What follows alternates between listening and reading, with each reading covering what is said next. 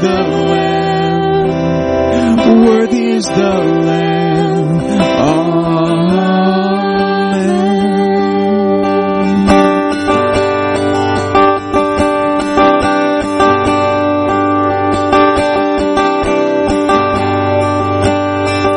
Amen. You are my strength. Your strength like no other. The strength like no other reaches to me. You are my hope. You are my hope. Hope like no other. Hope like no other reaches to me in the fullness. And in the fullness of your grace, and in the power of your name, lift me up. You lift me up. You are my strength. You are my strength. Strength like no other. Strength like no other reaches to me. You are my hope, a hope like no other, a hope like no other reaches to me in the fullness, and in the fullness of your grace, in the power of your name, you lift me up. You lift me up. Sing that again, in the fullness. And in the fullness of your grace, and in the power of your name, you lift me up.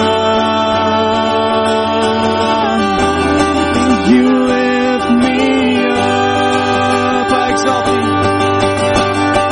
And I exalt thee. I exalt thee. I exalt thee. Oh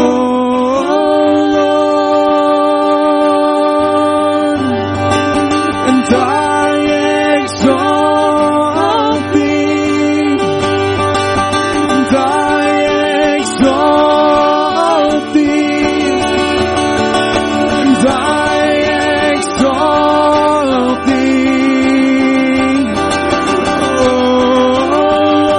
Lord, sing again. I exalt thee. I exalt thee. I exalt thee. Oh Lord, you are my strength, strength like no other, strength like no other reaches to me.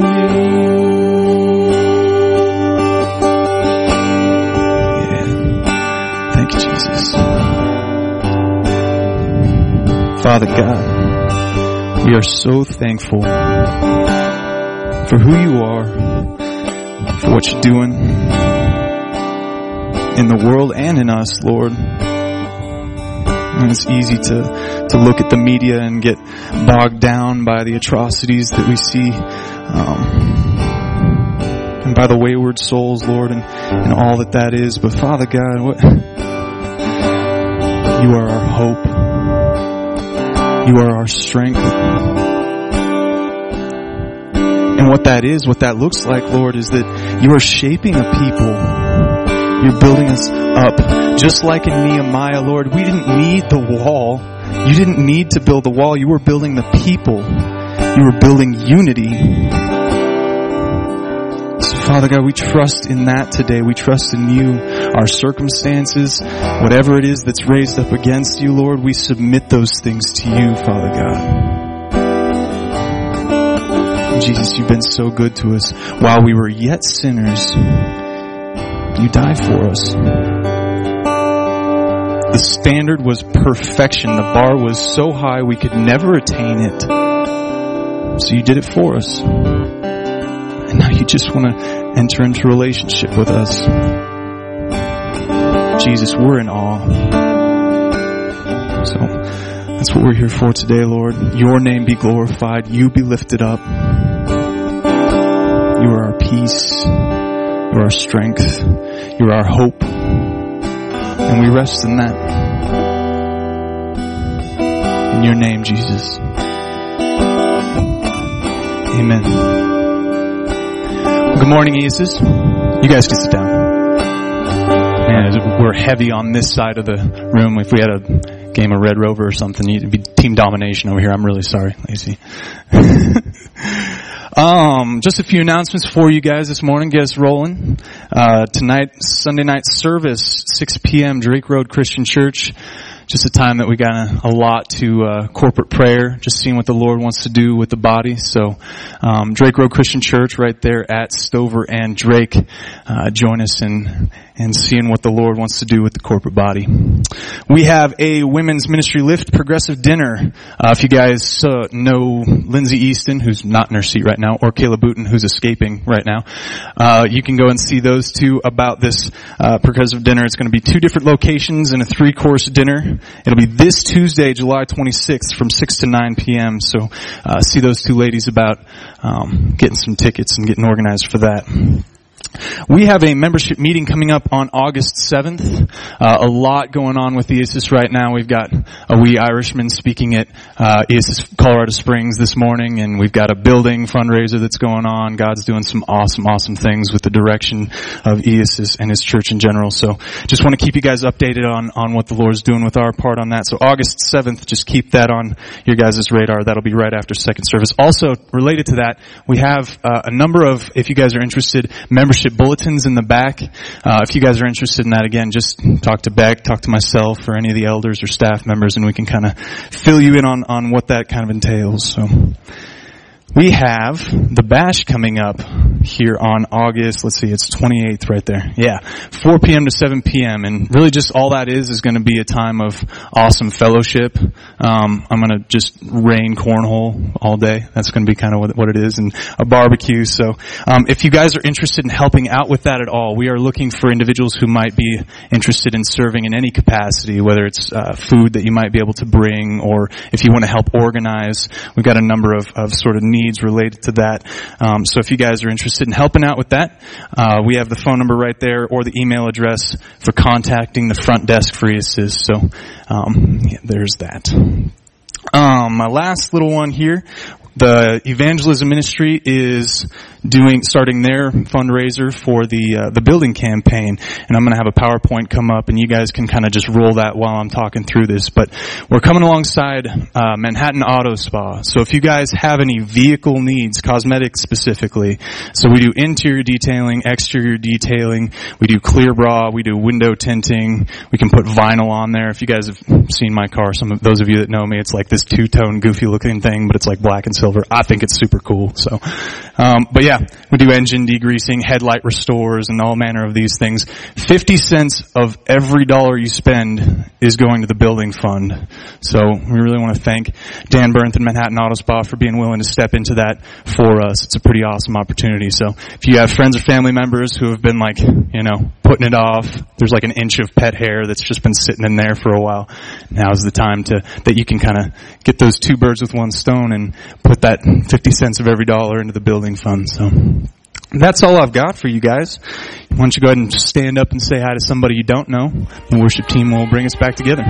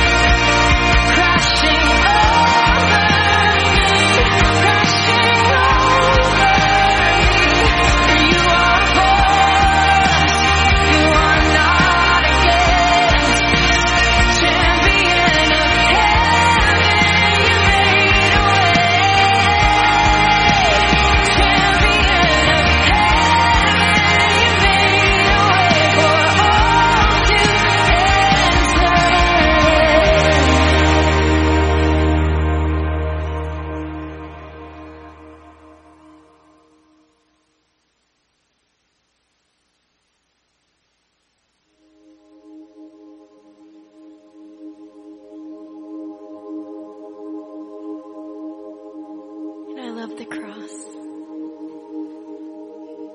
I love the fact that when Jesus died on the cross, it meant we could come before him with boldness. Because when that veil was torn in two, it gives us this access. It gives us this moment, these moments that we live for. That his presence comes and hovers and we can feel it. Aren't you so thankful for Jesus? Aren't you so thankful for the price that he paid on the cross to pay for our sin and give us mercy and grace? But more than that, I love that he wanted us. He wants us. He loves to be with us. Will you lift your hands for a moment? I just want you to tune into that for a moment of just saying, God, I thank you for the cross.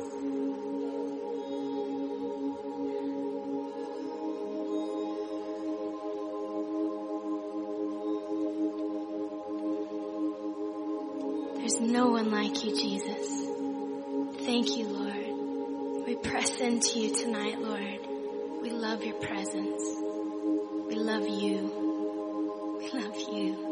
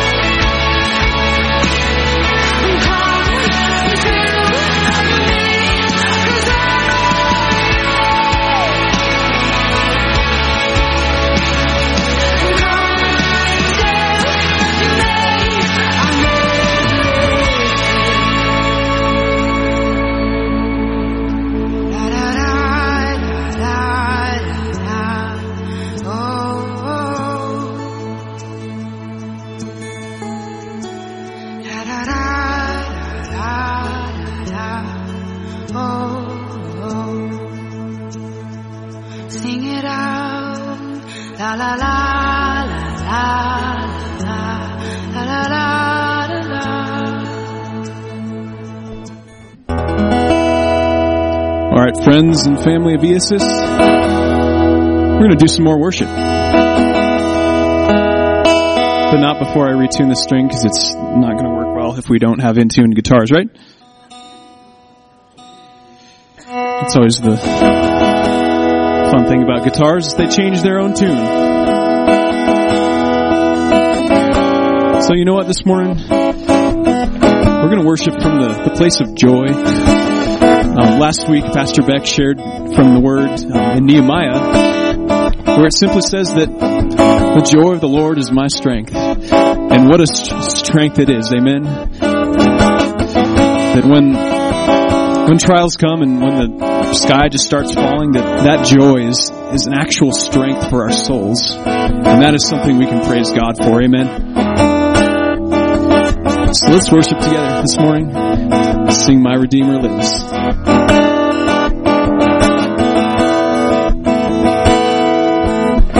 I I know He rescued my soul. His blood has covered my sin. I believe. I believe. My shame is taken away. My pain is hid in His name. I believe. I believe. I'll raise the banner. I'll raise the banner. 'Cause my Lord has conquered the grave. My Redeemer lives. My Redeemer lives. My Redeemer lives. My Redeemer lives.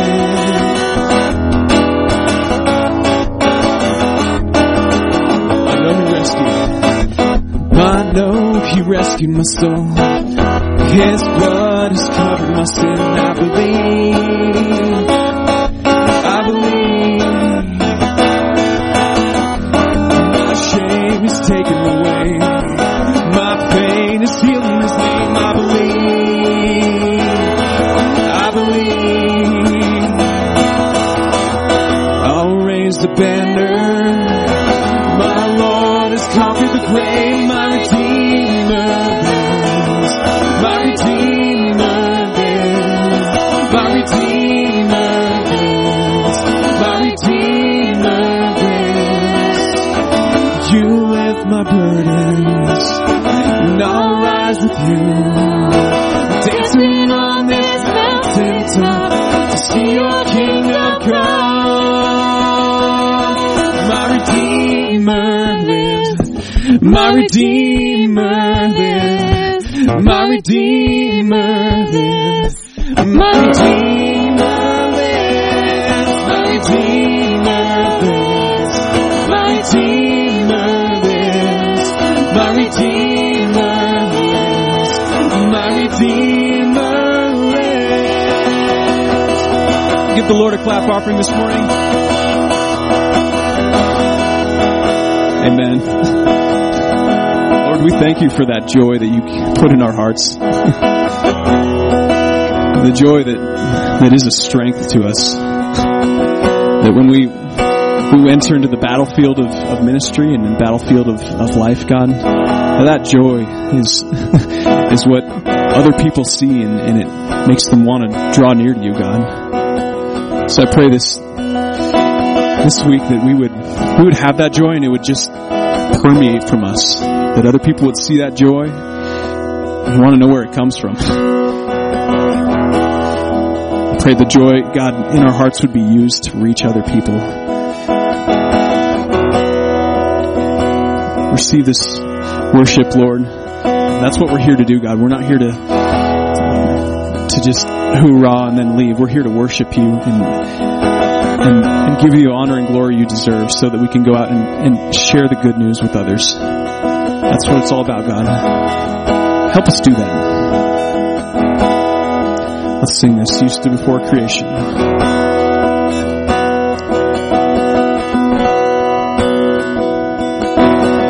You stood before creation.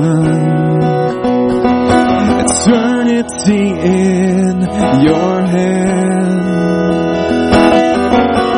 You spoke the earth into motion. My soul now to stand.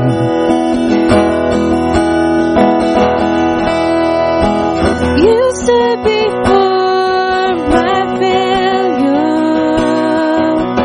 and carried the cross for my shame.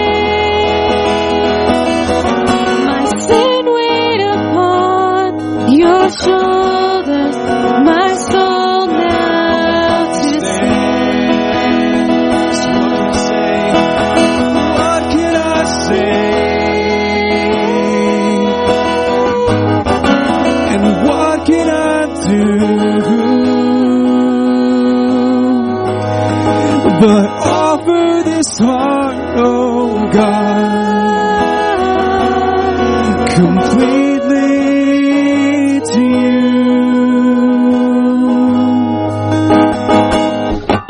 So I'll walk upon salvation, Your Spirit alive in me.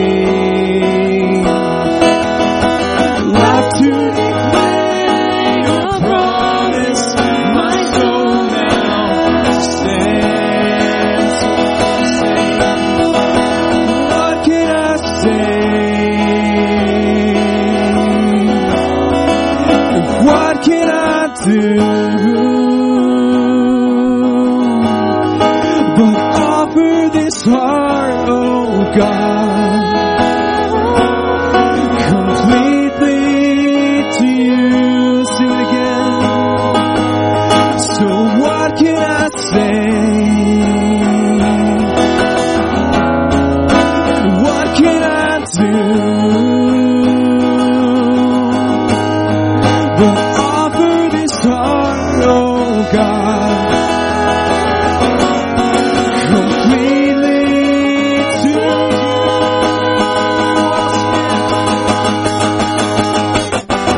And I'll stand with arms high and heart abandoned in awe of the one who gave it all. I'll stand, my soul, Lord, to you surrendered. All I am is yours.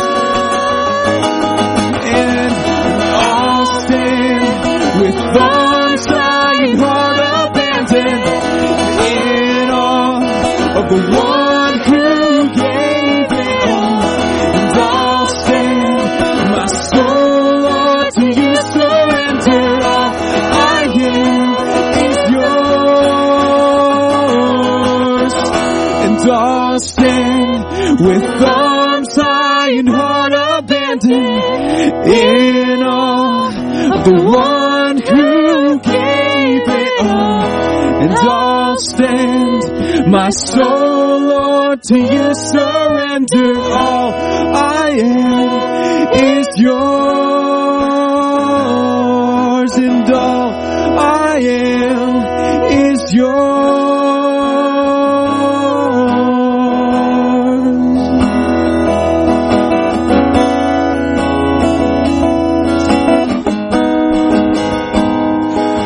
We identify ourselves in like 100 ways. You ever notice that? My name's Beck. I'm a man. I'm an athlete. I'm a fan of certain teams. I'm a July baby. I'm an Easton. I'm an Italian. And on and on and on it goes. The weight of where we find our identity is in our own definition. We define ourselves by our money or our, whether or not we're mothers, and you guys are those things. But when it whittles itself down, where the weight of who we are is really pressed forward. The Bible says, C.S. Lewis makes this great description. He's this famous author. He says that at the end of our life, we will stand before God in our truest selves. He says that our flesh will be taken off and thrown on the heap with the rest, and that the soul of a man will stand. And he goes on to say that some who were in wheelchairs will look like giants, and some who had the veneer of gods will look like shriveled little boys. See, the truth is, all that we are is His. Out of the dust of the earth, He formed us like a piece of clay. And then He stuffed us full of grace. This famous band I like called Hillsong, you might have heard of them. A new album come out called Dust and Grace. I can't even hear it because every time I even look at the title, I just start to weep. That's all we are. We're worthless and we're His, so we're extraordinarily valuable. Man, what a great thing that is. Can we just pray about that this morning? Lord, we just thank you that we have no worth in our skill or our talent or our background or our lineage or our bloodline or our intellect or our ability. We are not defined by our bank account. All we are is yours, Lord.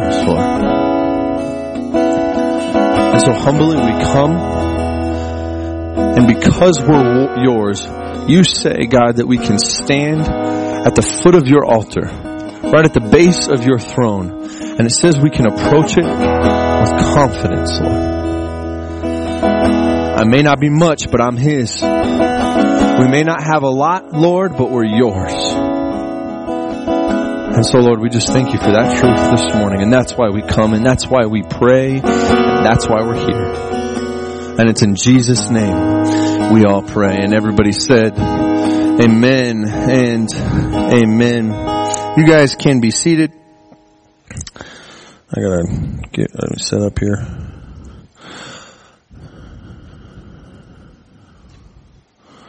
My name is Beck. Alex is on vacation. Welcome to ESIS again. I'm excited to be here. A couple of announcements. Just real quick before we get started. I want to highlight the back table, if I can, for just a second. There's a bunch of stuff back there. Information about ESIS, about ministries that we provide, about ways to get connected with us. We're also all over the intraweb, Instagram and Twitter and Facebook. We have a website, easisfc.com. If you're looking for information on how to get connected with us or contact us or receive prayer or get involved, there's a ton of information back there. There's also some resources, stuff for you to take with you to work or Beijing or wherever it is that you have to go next. So we just thank you for stopping by, and I'm excited to get started. Today's message is called As It Is Written. Nehemiah 8:13 through 18, a study in right and righteousness. Before we get started every week, I've been telling you guys a little bit about my vacation time. My wife, who is in the back, and I went on a road trip for our vacation. It was awesome. This is probably getting old to you, but it's not for me.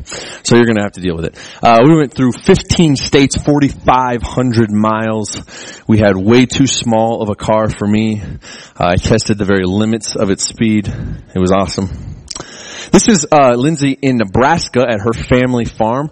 They own about 3,000 acres. Of that, we went to her farm. It was one of my favorite portions of the trip. We saw skyscrapers and history in DC, and we went and saw my mom. You're supposed to really like seeing your mom, but maybe looking at fields of corn was my favorite portion. You know, artists, they name their pieces of work. I don't really like that, but if I could name this picture, the Lord spoke to me through it some time back, and I just fondly look at it. I would call it Grace and the Call. See, I'm a pastor, and I don't know if I'm any good at it. And there's a massive field of people, thank you, that we're supposed to take care of. The Bible says that the harvest is plentiful, but the workers are few. And sometimes I take a look at myself, in all honesty, if I had to confess, and think, man, what am I doing? I'm just going to go get a job in IT or be a coach or just something more practical. I'm in an ocean of people, and God has placed this great responsibility on me, and I don't have what it takes. And then out of nowhere, I get this gift called my wife. My wife has a name. Her name is Lindsay. And more, she's just a reminder to me, that God is willing to give me stuff I don't deserve. There's this great picture in Revelation of essentially of a wedding scene, and it long story short, this bride who Christ has been waiting for is walking down the aisle, essentially is the language, and the bride's looking at her groom, and she knows she's getting something she doesn't deserve. And that's the definition of grace. That's what we get in Christ. And so we don't have the capability to pick up all the corn in that field. That's one side of his field. That's 3,000 acres. That's a lot of corn. Overwhelming. It's an ocean. What are we supposed to do? And then there's just this little reminder all the time that he will give you something that you don't deserve to get you through the work. And so I would call it the grace and the call, plus that smile. Isn't it just so cute? Brings me to this conclusion, man. You guys need to know this morning, and this is not to be more deep or emotional than I should be, but I am honored to do this. I am. This past week, I got to go to prisons. I had to say sorry to a member of our congregation. People staying with us. I had to work on a message. I got to learn Greek. I got to correct somebody. I got to be a pastor from end to end. And it's messy, man. People are messy people. And we're in a hotel and not in a building, and our office is upstairs, and my ankle hurts, and it's all mixed up, and I love it. And I just want to say thank you to you for letting me get to do this all the time. And I pray that you guys see grace sufficiently in my life, not my own talent or ability. But I truly do love my job in all of its quirky ways. And though it's a big field out there, God is able. Amen? Okay, so let's just talk about the Bible now that I've gotten through my sappy story. The message today is called As It Was Written. We're in Nehemiah chapter 8, starting in verse 13. And let me catch you up real quickly. Nehemiah is from the nation of Jerusalem, but he's never been there. He's under this king, this Persian king in a faraway land, and through the Lord's help, he gets the release to come to Jerusalem and rebuild this wall. This is God's 3-part reconstruction or redemption, restoration of God's people, of His people. First, He built the temple. We hear about that, Ezra. Then He builds the houses around Him. For a while there, it wasn't in that order. Now, for about 60 years, they lived just like this. They have a temple, they have houses, but they have no wall. See, they're worshiping God, and they're being blessed by it, but they're not a nation yet, and more specifically, they're not a family. Nehemiah comes, and in 52 days, they construct this massive wall around Jerusalem where they can get their national identity back. There's a difference between being inside the wall and being outside the wall. Does that make sense? They have this amazing moment in chapter 7 where Ezra, now that the wall is constructed, they open up the Bible, the first 5 books, the Pentateuch, and they start to read it. In fact, they read the whole thing. And this people, this kind of hoodlums and the messy history and a bad background and a report card of not honoring God, they all stand and hear the word, many for the first time. That took place on the first day of the 7th month. That's important. Chapter 8, the second half of chapter 8, verses 13, starts in the second day of the 7th month. So that was all yesterday. It was a big day. 5 hours of hearing the word, then a bunch of sermons, kind of getting all put back together. Now we're going to talk about the second day. Sound good? We'll start in verse 13, and we'll roll through 18. If you don't have your Bible with you, please be sure to look up here. Bibles in your laps are cooler anyway. Then on the second day, verse 13, the heads of the fathers of the households of all the people, the priests, the Levites, were gathered to Ezra the scribe that they might gain insight into the words of the law. 14. They found written in the law how the Lord had commanded through Moses that the sons of Israel should live in booths during the feast of the 7th month.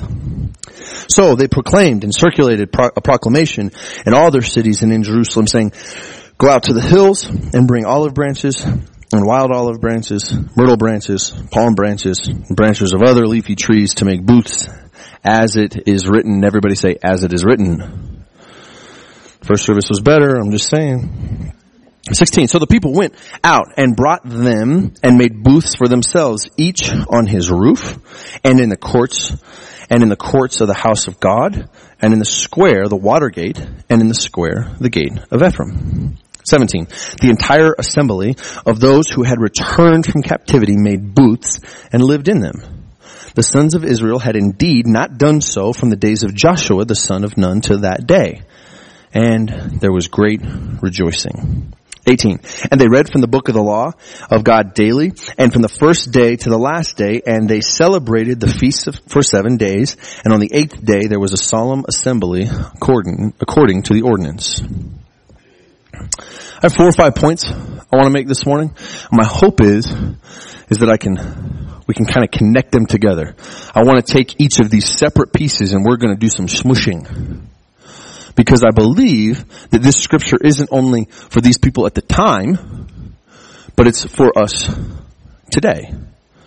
So what we're going to do is we're going to jump right back up to verse 13 and go through this scripture. Now I want you to be careful whenever you hear somebody speak or preach about the word. It is very easy as a pastor to read a scripture and then talk about what I want to talk about. It's subtle. We can make little connections here and there, The problem is we place the emphasis on what the man, the pastor, thinks. Pastors are men too, believe it or not. I want us to get to this truth. We can get something new by doing something old. We have technological advances out the wazoo. In Chicago, I wanted to wave down a taxi, just like they did in the movies. No one does that. Everybody just Ubers stuff. Man, I press buttons all day long. I want to do the thing. We found better ways to do everything. We've moved from tiny houses to big mansions, and now, I don't know if you've heard about this, but like tiny little houses are back in the go again. You have like the entire world in the palm of your hand. We've gotten better technologically. Now, to do so, we've had to take the old things and do away with them. Let me prove it to you. Who's ever heard of the term floppy disk? Yeah, everybody under the age of 25 is like, a what? Is that a cartoon? That was the it. Man, 15 years ago, that was, whew, you were advanced. You had a little floppy disk in your back pocket. Don't bend it up too much, man, to mess everything up. It was awesome. Now the floppy disk is a punchline. CDs were the thing. My wife, I'm a big fan of music, huge. Couldn't play an instrument if my life depended on it, but I love to observe music. By the way, my wife and I are going to Hillsong tomorrow in Denver. If you're interested, just buy a ticket and see you down there. Birthday present for me. Loved it. But at Best Buy, you ever walked into Best Buy? What was the first thing you saw? Rows and rows of CDs. You remember that? I used to go there all the time. It was like a big thing. The music would come out that day and you'd have to, I gotta get to the store. I gotta get this CD. First day. I can't even find the CD section at Best Buy anymore. Now it's like iPhone cases, right smack dab in the middle. It's crazy.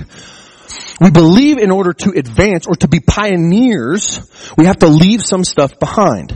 That is the truth for some things, but not for this thing. There is not a better way to govern and guide your life than by the Word of God. Guess how it works? The floppy disk, you had to put it in. There was no cloud. Nobody understands the cloud. You had to put the disk inside of the tower. You had to press it in.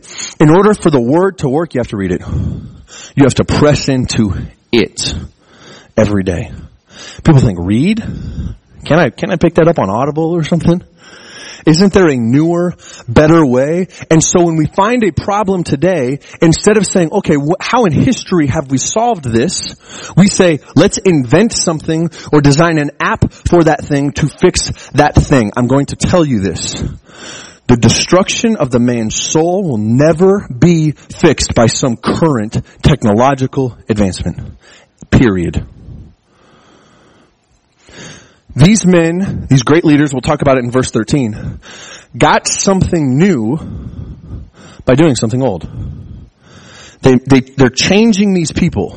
They're directing this family, this nation of Israel, by going back to the word that was written.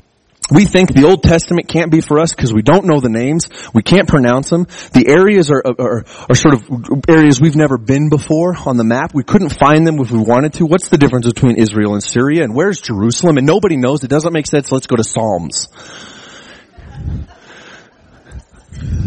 Let's get the word of the day. I'm telling you this. There are answers you've been searching for in every crevice and corner of your life that sit right in these scriptures here.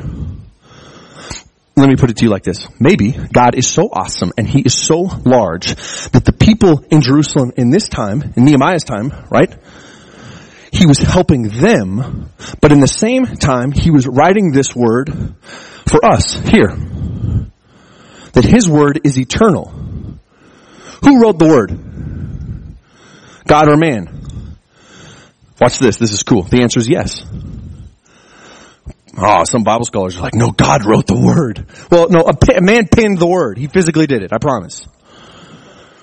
Well, then it was messed up because if man wrote the word, he's flawed and it's a mess and God is a superstition.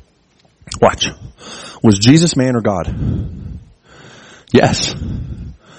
He's been doing this man and God thing for quite some time. Who is the Word? In the Bible, in the beginning was the Word, and the Word was with God, and the Word was God. The very power that raised Christ Jesus from the dead dwells in your mortal body, and it also sits in your lap. The whole thing. So it's important that we get involved into this. It's a sign of great leadership. Here, let me just read this to you. Then on the second day, verse 13, the heads of the fathers of the households and all of the people and the priests, the Levites, gathered to Ezra, who was the scribe and the priest at the time, that they might gain insight into the words of the law. These people just constructed a 6-story wall around the entire nation in 52 days. Nobody had a construction license. No one was an architect. They just figured it out. Then they read the Bible for 5 hours in a row. I think you're ready for a break. If you're a leader, man, I'm in for a bonus. I need to rest. I'm doing a pretty good job. I've made a nation out of people that have no idea what nationality is. I've constructed a wall, and now they're all standing like soldiers. Pretty good. These leaders are good leaders because they're going to the eternal thing for their next thing. They're finding themselves on their face early in the morning for people that aren't themselves. You want to be a good dad? Pray for your kids every day. Find yourself in the Word. You want to be a good CEO, a good businessman? You want to be an honorable leader in your community? Get on your knees. Find yourself in the Word. Learn where Ephraim is and why they called it the water gate. We think, oh, those facts aren't going to help me. God's eternal Word will help, I promise. There's a difference between a good leader and a good-looking leader. And the good leader often finds himself out of the spotlight in the basement with his face on the ground, studying and toiling over a word. You guys want to change the world? The world changer is sitting in the palm of, right in the palm of your hand if you have a tablet. Those of you technological people, I'm not against you, by the way. I hope you don't think that. Or in the Bible that sits in your lap. That's how we do this. We can do something new by doing something old. Today's nation's in a bad place. It's crazy. We got cops just shooting people. And then we have people just shooting cops. Next week we're going to talk a little bit about order and honor, and how every sin issue is an honor issue. But beforehand, as we backtrack, I want to prove how the Word can fix our very problem today. We thought we solved racist problems in the world. You want to know the truth? We're not even close. People are hurting people. Now watch this. 2 Chronicles chapter 7 verse 14. This is old stuff. This is way back in the day. King Solomon, you've never heard of him. He was a cool dude. He's praying to the Lord, and the Lord responds to him about his nation. Let me say that again. A Christian, at the time a follower of God, prays to God about his nation. And then this is God's reply. 2 Chronicles chapter 7 verse 14. Let me show you the word working here. And God says this, and my people who are called by my name humble themselves and pray, seek my face and turn from their wicked ways, then I will hear from heaven, will forgive their sin, and will heal their land. I'm running a little long on this point. Maybe we'll have to skip one, but come back next week. You'll get it. Watch this. The healing of our nation is directly related to the humility of the Christian. I'm going to say it again. The healing of our nation is directly related to the humility of the Christian. And people think, man, some of you are nodding just because you don't want to be the bad Christian. I'm not saying that. That's what he's saying. That's what the eternal, never-changing God is saying. That if we would humble ourselves, not get up in front of the spotlight or find a stage or some Twitter platform and say what's wrong with everybody. Every Christian says they're sad on Facebook. I'm just saddened. Man, you know what? We're all sad. I get it. But the Christian man who brings himself low, that humbles himself before God and confesses his sin, saying, man, this is my problem. This has to do with me. If you have a prejudice that's maybe deeply inside of you, or you have a bad history or whatever, and your result is, man, I'm just going to cover it up. It's not going to work. God can only change a man and his heart. and we humble ourselves, we confess our sin, guess what he said he'll do for us? I'll heal the land. I'll take the broken thing and I'll make it new again. Let me give you an example. Jesus, did he get up on his high horse? And he went to the very, very bottom. And guess what happened to all of us? We get healing because of his humility. He gets brought low. By his stripes we are healed. You want to change this nation? You want to make it all right again? I want to transform this city more than I've ever wanted anything in my whole life. I want Christ to reign throughout all of Fort Collins. 150,000 people saying the same thing to the same God. Man, I want that deep inside of me. I'm not going to get it by ever giving a great message. I'm paid, air quotes, heavy air quotes there, by this church not to be an eloquent speaker. Anybody can be eloquent. You can go find any John on the street. He'll figure it out for you. But to be a good leader, to do the old thing to get something new. Johnny is one of the greatest leaders I've ever met. His name is Johnny Square. He started this church years ago, and he said this to me, man, it's bothered me forever. If it's new, it isn't true. I'm like, nah, man, this iPhone's new, and it's the truth. He's saying that everything in the Word that is the truth, that will stand the width of time, is already in here. And these are the things we need to value. And these are the things we need to grab a hold of. And these are the things that need to have our mind and attention and time. Because they're never going away. Make sense? Okay, I think I beat that horse well into the ground. So that's the first point. Verse 13, getting something new by doing something old. We all right? It's 174 degrees in here. I don't know if anybody else feels that. Girls are covered up, but I need a rag. A little dabble here. Okay. As it is written is the second point. This is a scripture here that makes me squirm in the pew. As it is written. Let me explain. This is 14, 15, and 16. They're saying they're reading the word, and they realize that there's this thing called the Feast of Booths. They're like, man, have you ever done the Feast of Booths? Nah, I ain't never done the Feast of Booths. What's the Feast of Booths? Well, the day before, they'd read the whole Pentateuch, so they knew what it was. They said, you know what? We are these people. We've heard this word. Why don't we just do what it says? So they put out this proclamation. They sent out the tweet to everybody, and they said, meet back here because we're going to do this feast. The Feast of Booths was commanded by God in Deuteronomy 31, and then you will see it again in Numbers 29. Okay, this is cool history stuff here. The nation of Israel, they're in captivity for 40 years. You remember that part? Moses on the mountain and all the rest? When they crossed the Jordan, they're restored. They crossed the Jordan. God commands sometime later that they celebrate the Feast of Booths. The first thing they do, the first feast after they cross the Jordan, is to remember where they came from. Is to recall that they didn't have homes, that the dwelling place of God was in a tent, not in a temple, a tabernacle. And he said, so I want you to move from your homes. I have blessed you. I want you to leave that blessing. I want you to build a tent. And I don't want you to mourn. Man, you remember when it was so hard for these people? I want you to celebrate that you were once this way and now you're over here. Does that make sense? That's the Feast of Booths, to be celebrated in the 7th month of every year. You want to know something cool? After God restores them in Nehemiah, what's the first celebration they have? Feast of Booths. When God restores Israel at the end of time in tribulation, what does he say the first festival he wants them to celebrate is? The Feast of Booths. It's a cool thing, the eternal God. He's not going to change. He's got this whole pattern in mind. So, there's a couple points I want to make here. So we understand what Booths is? We're good?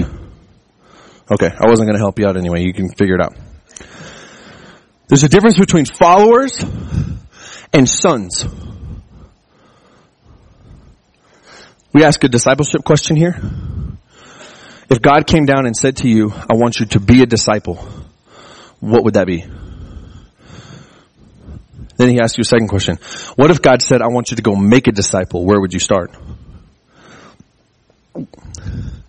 We've studied the last couple of years going through every scripture that has the word disciple in it, or Christ talking about discipleship. There's discipleship examples and classes and methods all around the world. People have written books on it and all the rest. I just decided, well, what's the Bible say about it? Let's go do that. The Bible says to be a disciple, you must deny yourself. You must take up your cross daily, then you can follow him. The Bible says that you must abide in him and he in you. Then you can ask anything you wish. By doing so, you shall prove to be my disciple. The Bible says you need to hate your father and mother, brother and sister, wife, yes, even your very life.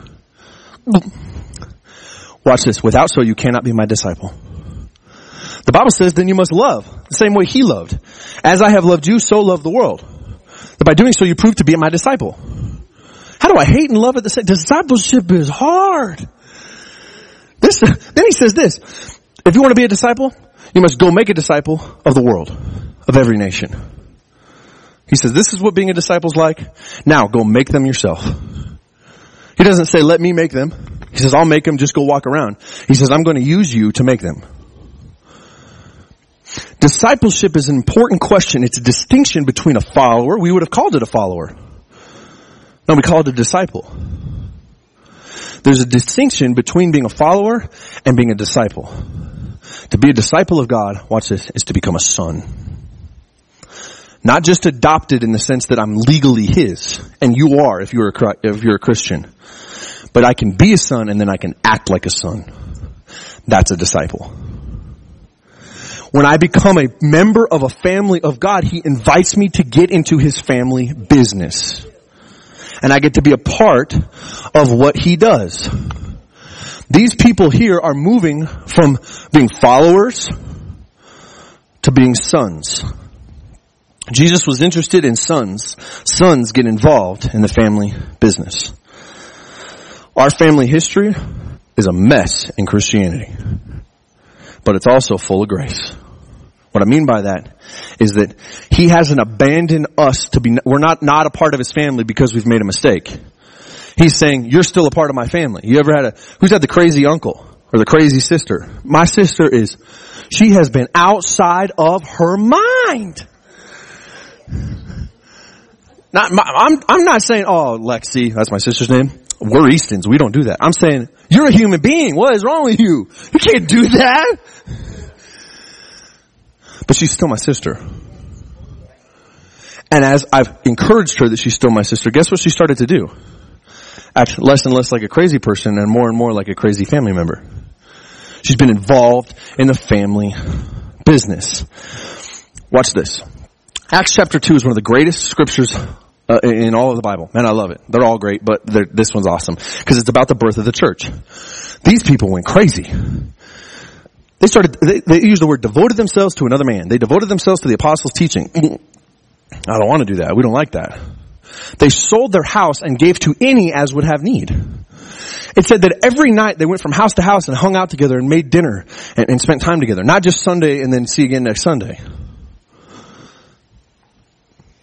It said that they loved each other. And watch this. Every day, more and more people started coming to these houses.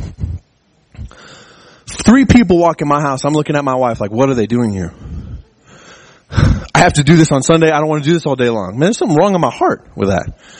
Because how can I want and pray for what happened in the Acts 2 church, right? The early church, but not do the things they were doing? Let me put it to you like this. How can I beg God to be a member of the family? And then he says, okay, this is what the family does. And me be like, man, I don't want to do that. That's a little too much. My whole house? You want me to sell my house? I don't know. You sure? I'm busy. We can't have people come live with us. I got a lot of stuff going on. The Acts 2 church has an expectation associated with it that you would do what it does. Does that make sense? How can we have this portion that we see in this part of the Bible and not do what it says to do? We've been sinking the meaningful and looking in all the wrong places. What the early church was doing, what the early church was doing without doing it doesn't make sense. It doesn't equal each other. Okay, we look like a healthy family and sons. In order to do that, we have to abide by this classical biblical notion that you will reap what you sow. If you put this in the ground, I'm just going to do what it says. It says this in Acts chapter 2, then I'm going to do that. Then you will sow that. That's what God says. His eternal law says so. Let me make a point. If you are feeling unloved, you know what God says to do? Go love somebody. That's messed up, man. Talk about working out of your emptiness. You feel hated? Go love somebody else. If you don't have any money right now, I'm telling you, this is not you don't have to give it to the church. Don't get it all into that. Go give some money away. Because you will get back sevenfold what you give out. That's what the word says. Does that make sense? Okay, doing it as it is written may be that simple, that we can change the world just by doing this. Mother Teresa is this famous woman. She says, you guys know who Mother Teresa is. I don't have to explain that to you. She was asked by this reporter one time, what are you going to do next? You've just built this massive global ministry. What's next for you? And she says, whatever. And, I'm sure the reporter's like, all right, whatever. Just take him back a little bit. He says, well, what do you mean? She says, whatever he says, I will do that next. Let me paint a picture for you. We take a step because God said so. And then we say, God, what do we do next? And he tells us to take another step.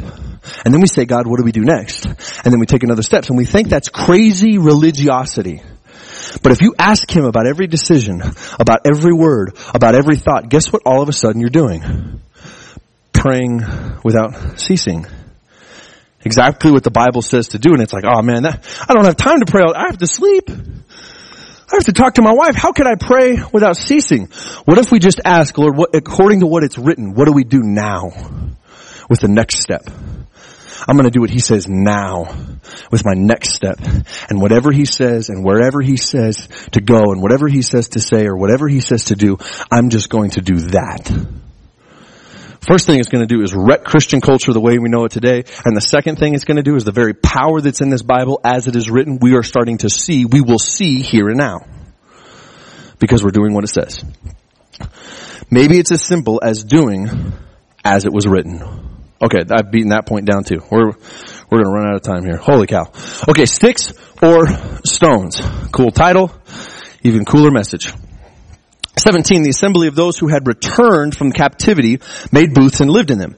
The sons of Israel had indeed done so from the days of Joshua the son of Nun. They hadn't done this for 116 years. No one had ever, they stopped fulfilling this tradition. And there was great rejoicing. They asked after they crossed the Jordan, the nation of Israel, they celebrated the festival for some time. And then, as you know, the nation started to fall away from God again. And he's sent them prophets. Most of the Old Testament is him saying, look guys, you keep doing this, you're going to get in trouble. Then what happens? They go into their second captivity for 70 years. Jerusalem is decimated. 70 years later, they come back, they rebuild the temple, they rebuild the houses, and finally they rebuild the wall. The question to you is, which is the greater accomplishment? The 6-story wall made out of stones or the tents in their backyard? See, the wall made them a people. The wall unified them. The wall put them on the same page. The wall showed them that collectively they could do anything together. But the tents made them a family. They were followers for the wall and they were sons in the tent. By the way, dads, if you haven't camped with your kids in the backyard, get her done. That's the best fun. Turn the sprinklers on. Scare them.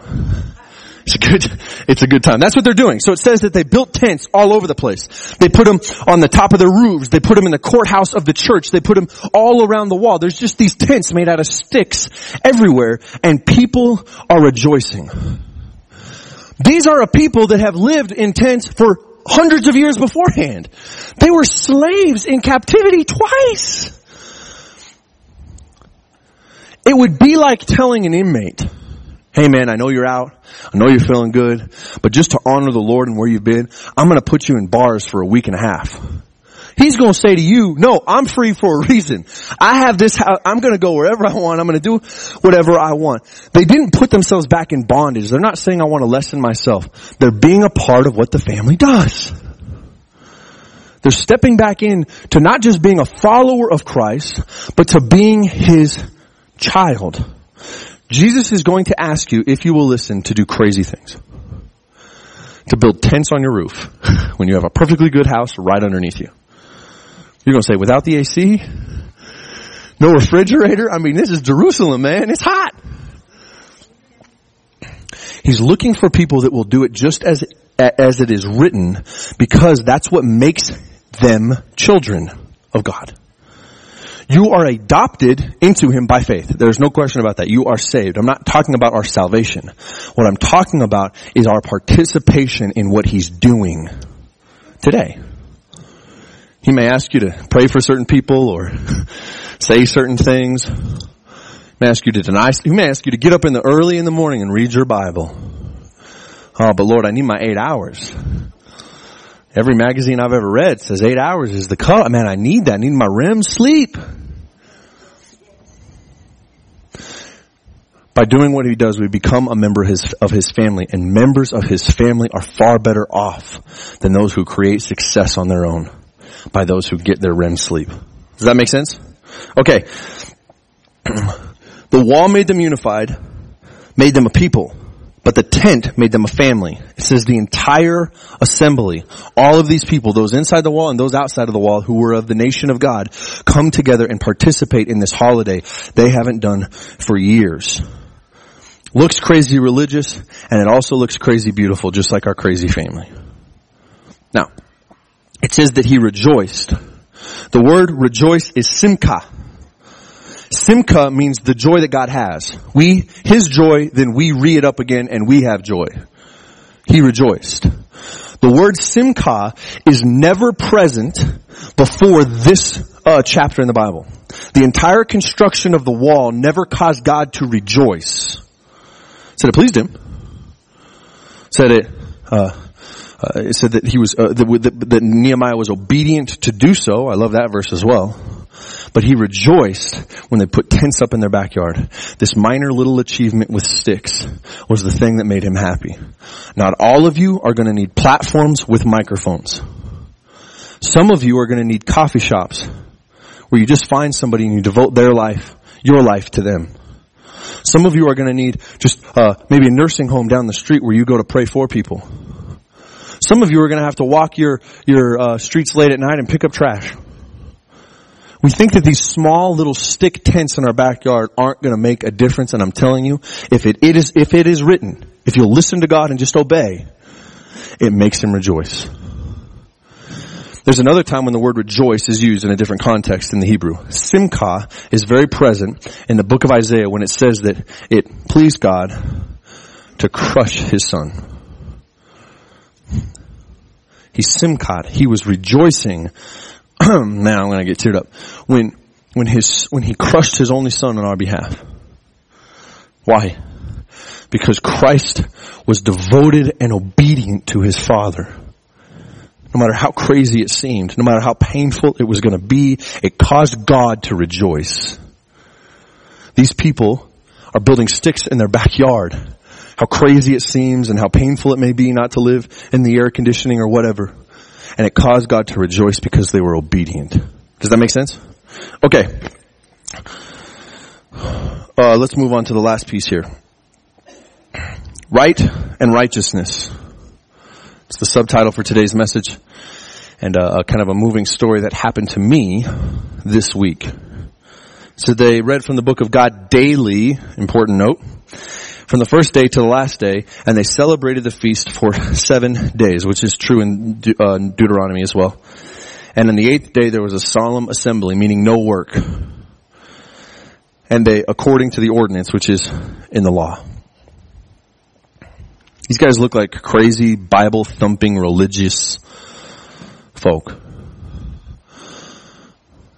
Sometimes, to obey Christ is painful, not because of what you're doing, but because of what the world says about you.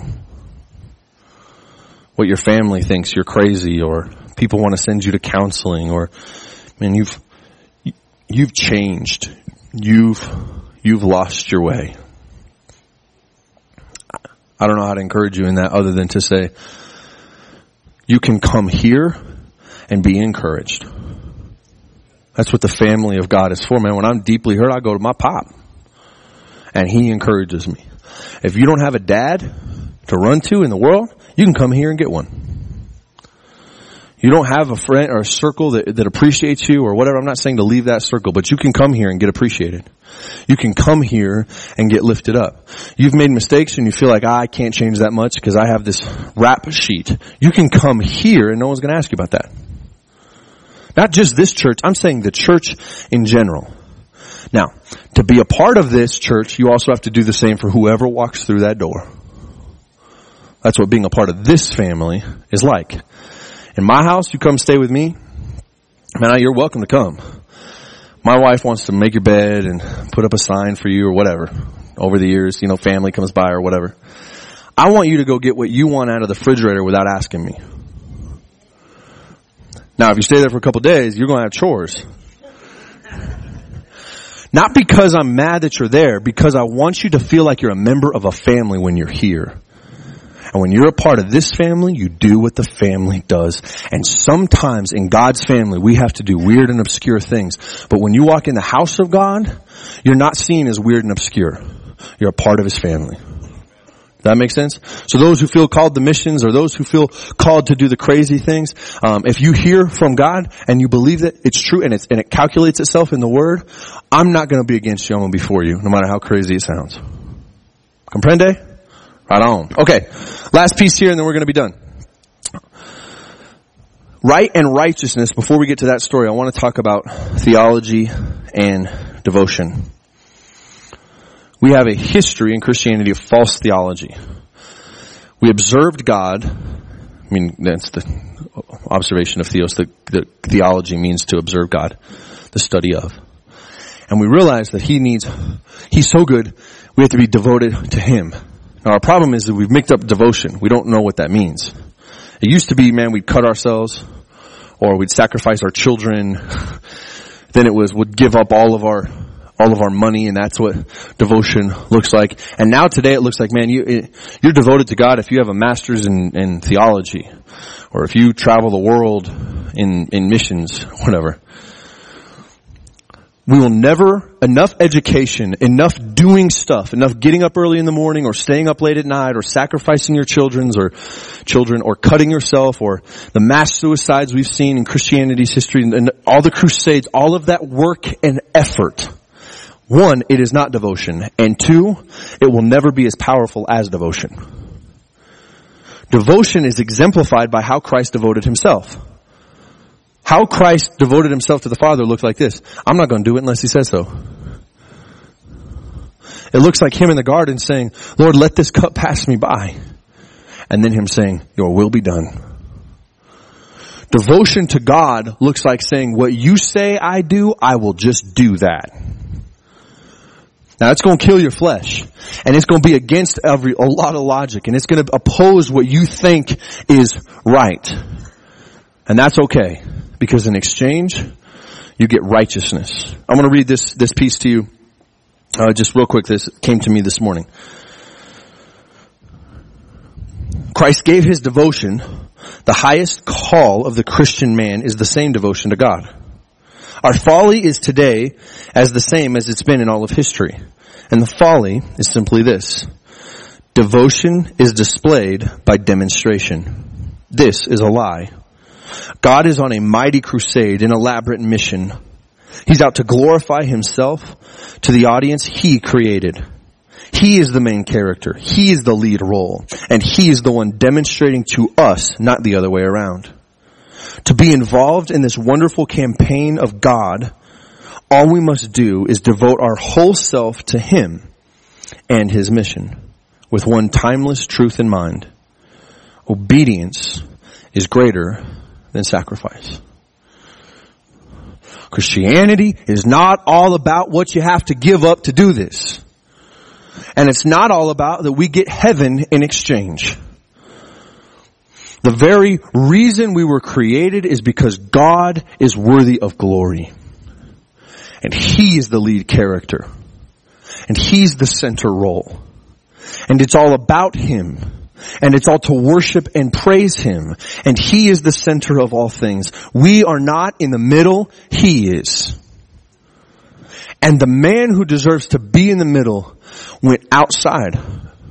Left it, became nothing so that we might attain Him. Listen to me. What you get in exchange for realizing this simple truth that it's all about Him, it's not only this kingdom in heaven, not only the power and righteousness that He provides, but you get to be His kids. You get to be a part of the King of Kings family. And when you get that part, you get to have all that He's given to us. When Jesus died on the cross, it says in the Bible that He came into us, that we are in Him and that He is in us. Some cool theology in there. But He didn't give us His pinky, or like, that's kind of weird, morbid stuff. He didn't cut up His body and just say, hey, I'll give out a piece to every person. He gave you the whole load. My son and my family is going to get everything I got. He's going to get all that I have. Everything that was in Christ Jesus is in you. That's a biblical fact. The same power that raised Christ Jesus from the dead dwells inside your mortal body because you're in His family. And to be in His family, we have to be a part of the family business. Obedience is demonstrated by Christ in the garden, right before He was crucified. Just as I said. He wasn't trying to sacrifice Himself. He was trying to listen to God and do what He was doing. We need to look at God constantly so that we can see what He's looking at. And we can see how He says it. I said this last week, but do you know what the word confession means? The word confession means to say the same thing that God says about something. If you say that this is a sin, I'm going to call it a sin. If you say this is good, I'm going to call it good. If you say this is unjust, that's what I'm going to say about it. We confess when we have been saying something about our life or our sexual nature or our sin. We've been acting in such a way like God says about it something different. To confess is to say, no, God, you've called it a sin. Now I'm going to call it a sin. I'm going to say that it was wrong and I'm going to repent from it. We also have to confess in His power. That when we obey, all these things are added to us. Like in Acts chapter 2. Which brings me to my last point. Right and righteousness. Worship band, you guys can come up. Let's get ready for our offering, but I'll call you down. This week I was dealing with a situation. Not a big one. We were in a meeting and there was something that was said that I thought wasn't right. And I weighed it. And it turned out I was right. So I did what the Bible said, seek counsel of elders. And I went to an old guy in our church and I said, hey, this is what I saw. This is what I experienced. This is what I think. Tell me how I'm wrong. He says, you're not wrong. I said, right on. I'm going to go set it right. He said, but I have a question for you. Are you righteous? I said, well, aren't they the same thing? He said, no, not always. It was wrong for Jesus to be crucified, but it was so righteous that we want to glorify ourselves by being right all the time. And He's saying, man, I just want you to lay yourself down and your own ability to be right. And I'm asking you to be righteous. The difference is, maybe it's not for me to say, this was wrong and I'm going to set it right. Maybe it's for me to go to the Lord and say, Lord, is this in me? Is something wrong in me? Or should I say this? Or is this for you to do? Here's my step like I took and you're telling me that this is wrong? Okay, Lord, what's the next step? I can't just assume that now I have to go on some crusade to right all the wrongs in the world. The nation of Israel weren't going to not be sons of God if they didn't celebrate the Feast of Booths. But they weren't going to be righteous without obeying what He says to do. They could have said, oh, tents aren't good enough. Let's sacrifice something. Let's really hurt for Jesus. And He's saying, that's not what I want, son. You may think that's right, but I want you to be righteous. The Bible says that when we accept Jesus into our life, guess what we become? His righteousness. We become His right standing. That you don't have to work harder to get righteous. You don't have to go to more Bible studies to be righteous. You just have to listen to the very God that's inside of you. And you start to look more like Jesus. You start to say things that Jesus would say. The wisdom comes out of you like, man, that was awesome. And in my case, you tend to be a little bit more quiet when you're acting righteous. You don't pop up every time something's wrong to make it right. There's a difference between right and righteousness. Matthew 6:33 is the cross-reference for today. And it says this. It says that we must seek first His kingdom. And then guess what gets added to us? And all these things. The word is collective, the whole thing. If Don't worry about being right. Be righteous, and the right will come. Don't worry about being rich. Be righteous. The riches will come. Don't worry about being good. Be the righteousness of God that is already in you, because He is the only thing that is good. It'll come. And if your act of faith this week is to trust God by what He says, I promise you, it'll seem weird, it'll seem religious, it'll seem like tents in your backyard, but it will be righteous. And that's the thing that brings God joy. And like I said earlier, what's the point outside of that? So let's stand to our feet. Let's bring up the offering here. Does that make sense to us this morning? Does that help at all? We're going to take up our offering here. My hope is that you listen to the Lord on what you should give. What is, as it was written, what does that say?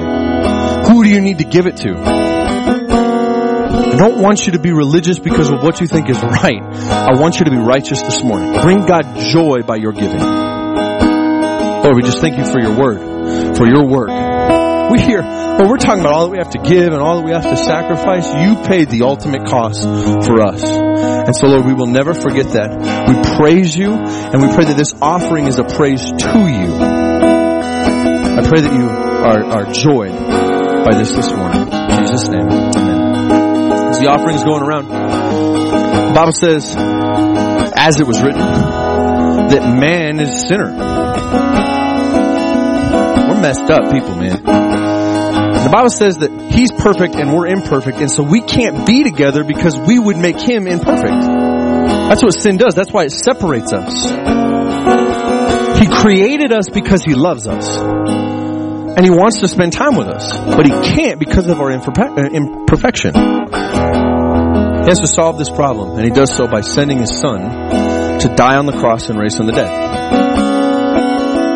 He said that because He had no sin, He became sin who knew no sin.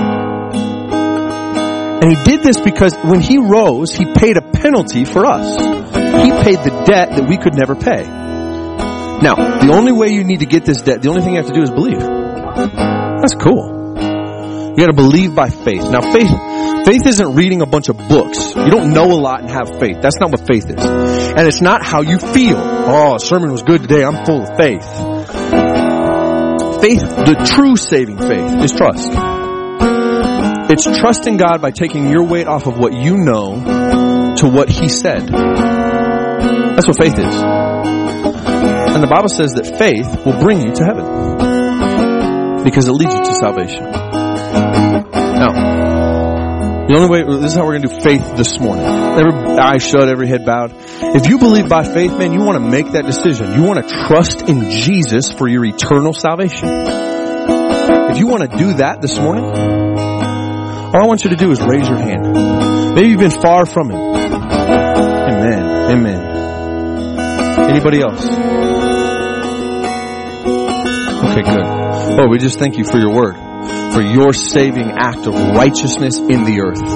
Lord, I thank you that we were made out of dust and stuffed full of grace. Lord, I pray that we would just listen to your word this morning and then go and do what you say.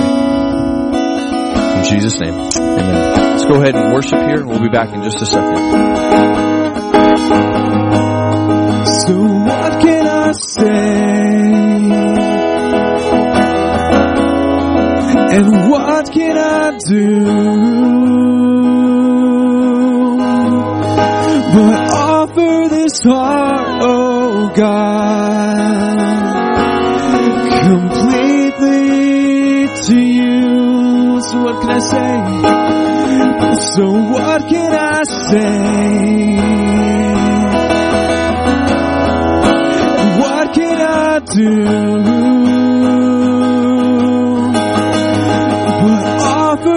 Heart, oh God, completely to you.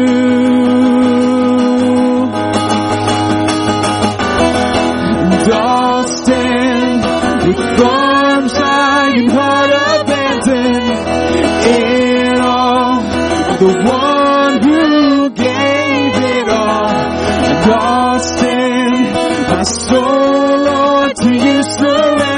All I am is yours I'll stand with arms high and heart abandoned in awe of the one who paid it all. And I'll stand, my soul, Lord, to you surrendered. All I am is yours,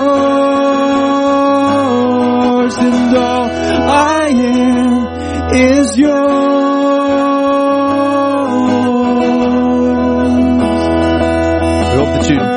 Come back tonight and see us at Drake Road, 6 o'clock, for worship and prayer together. I pray that the Lord would bless you. I pray that His face would shine upon you, and that the light would hit your face in such a way that it would give you peace unknown by me. I thank you, Lord, for your word and for your work. And it's because of you that we do all of these things.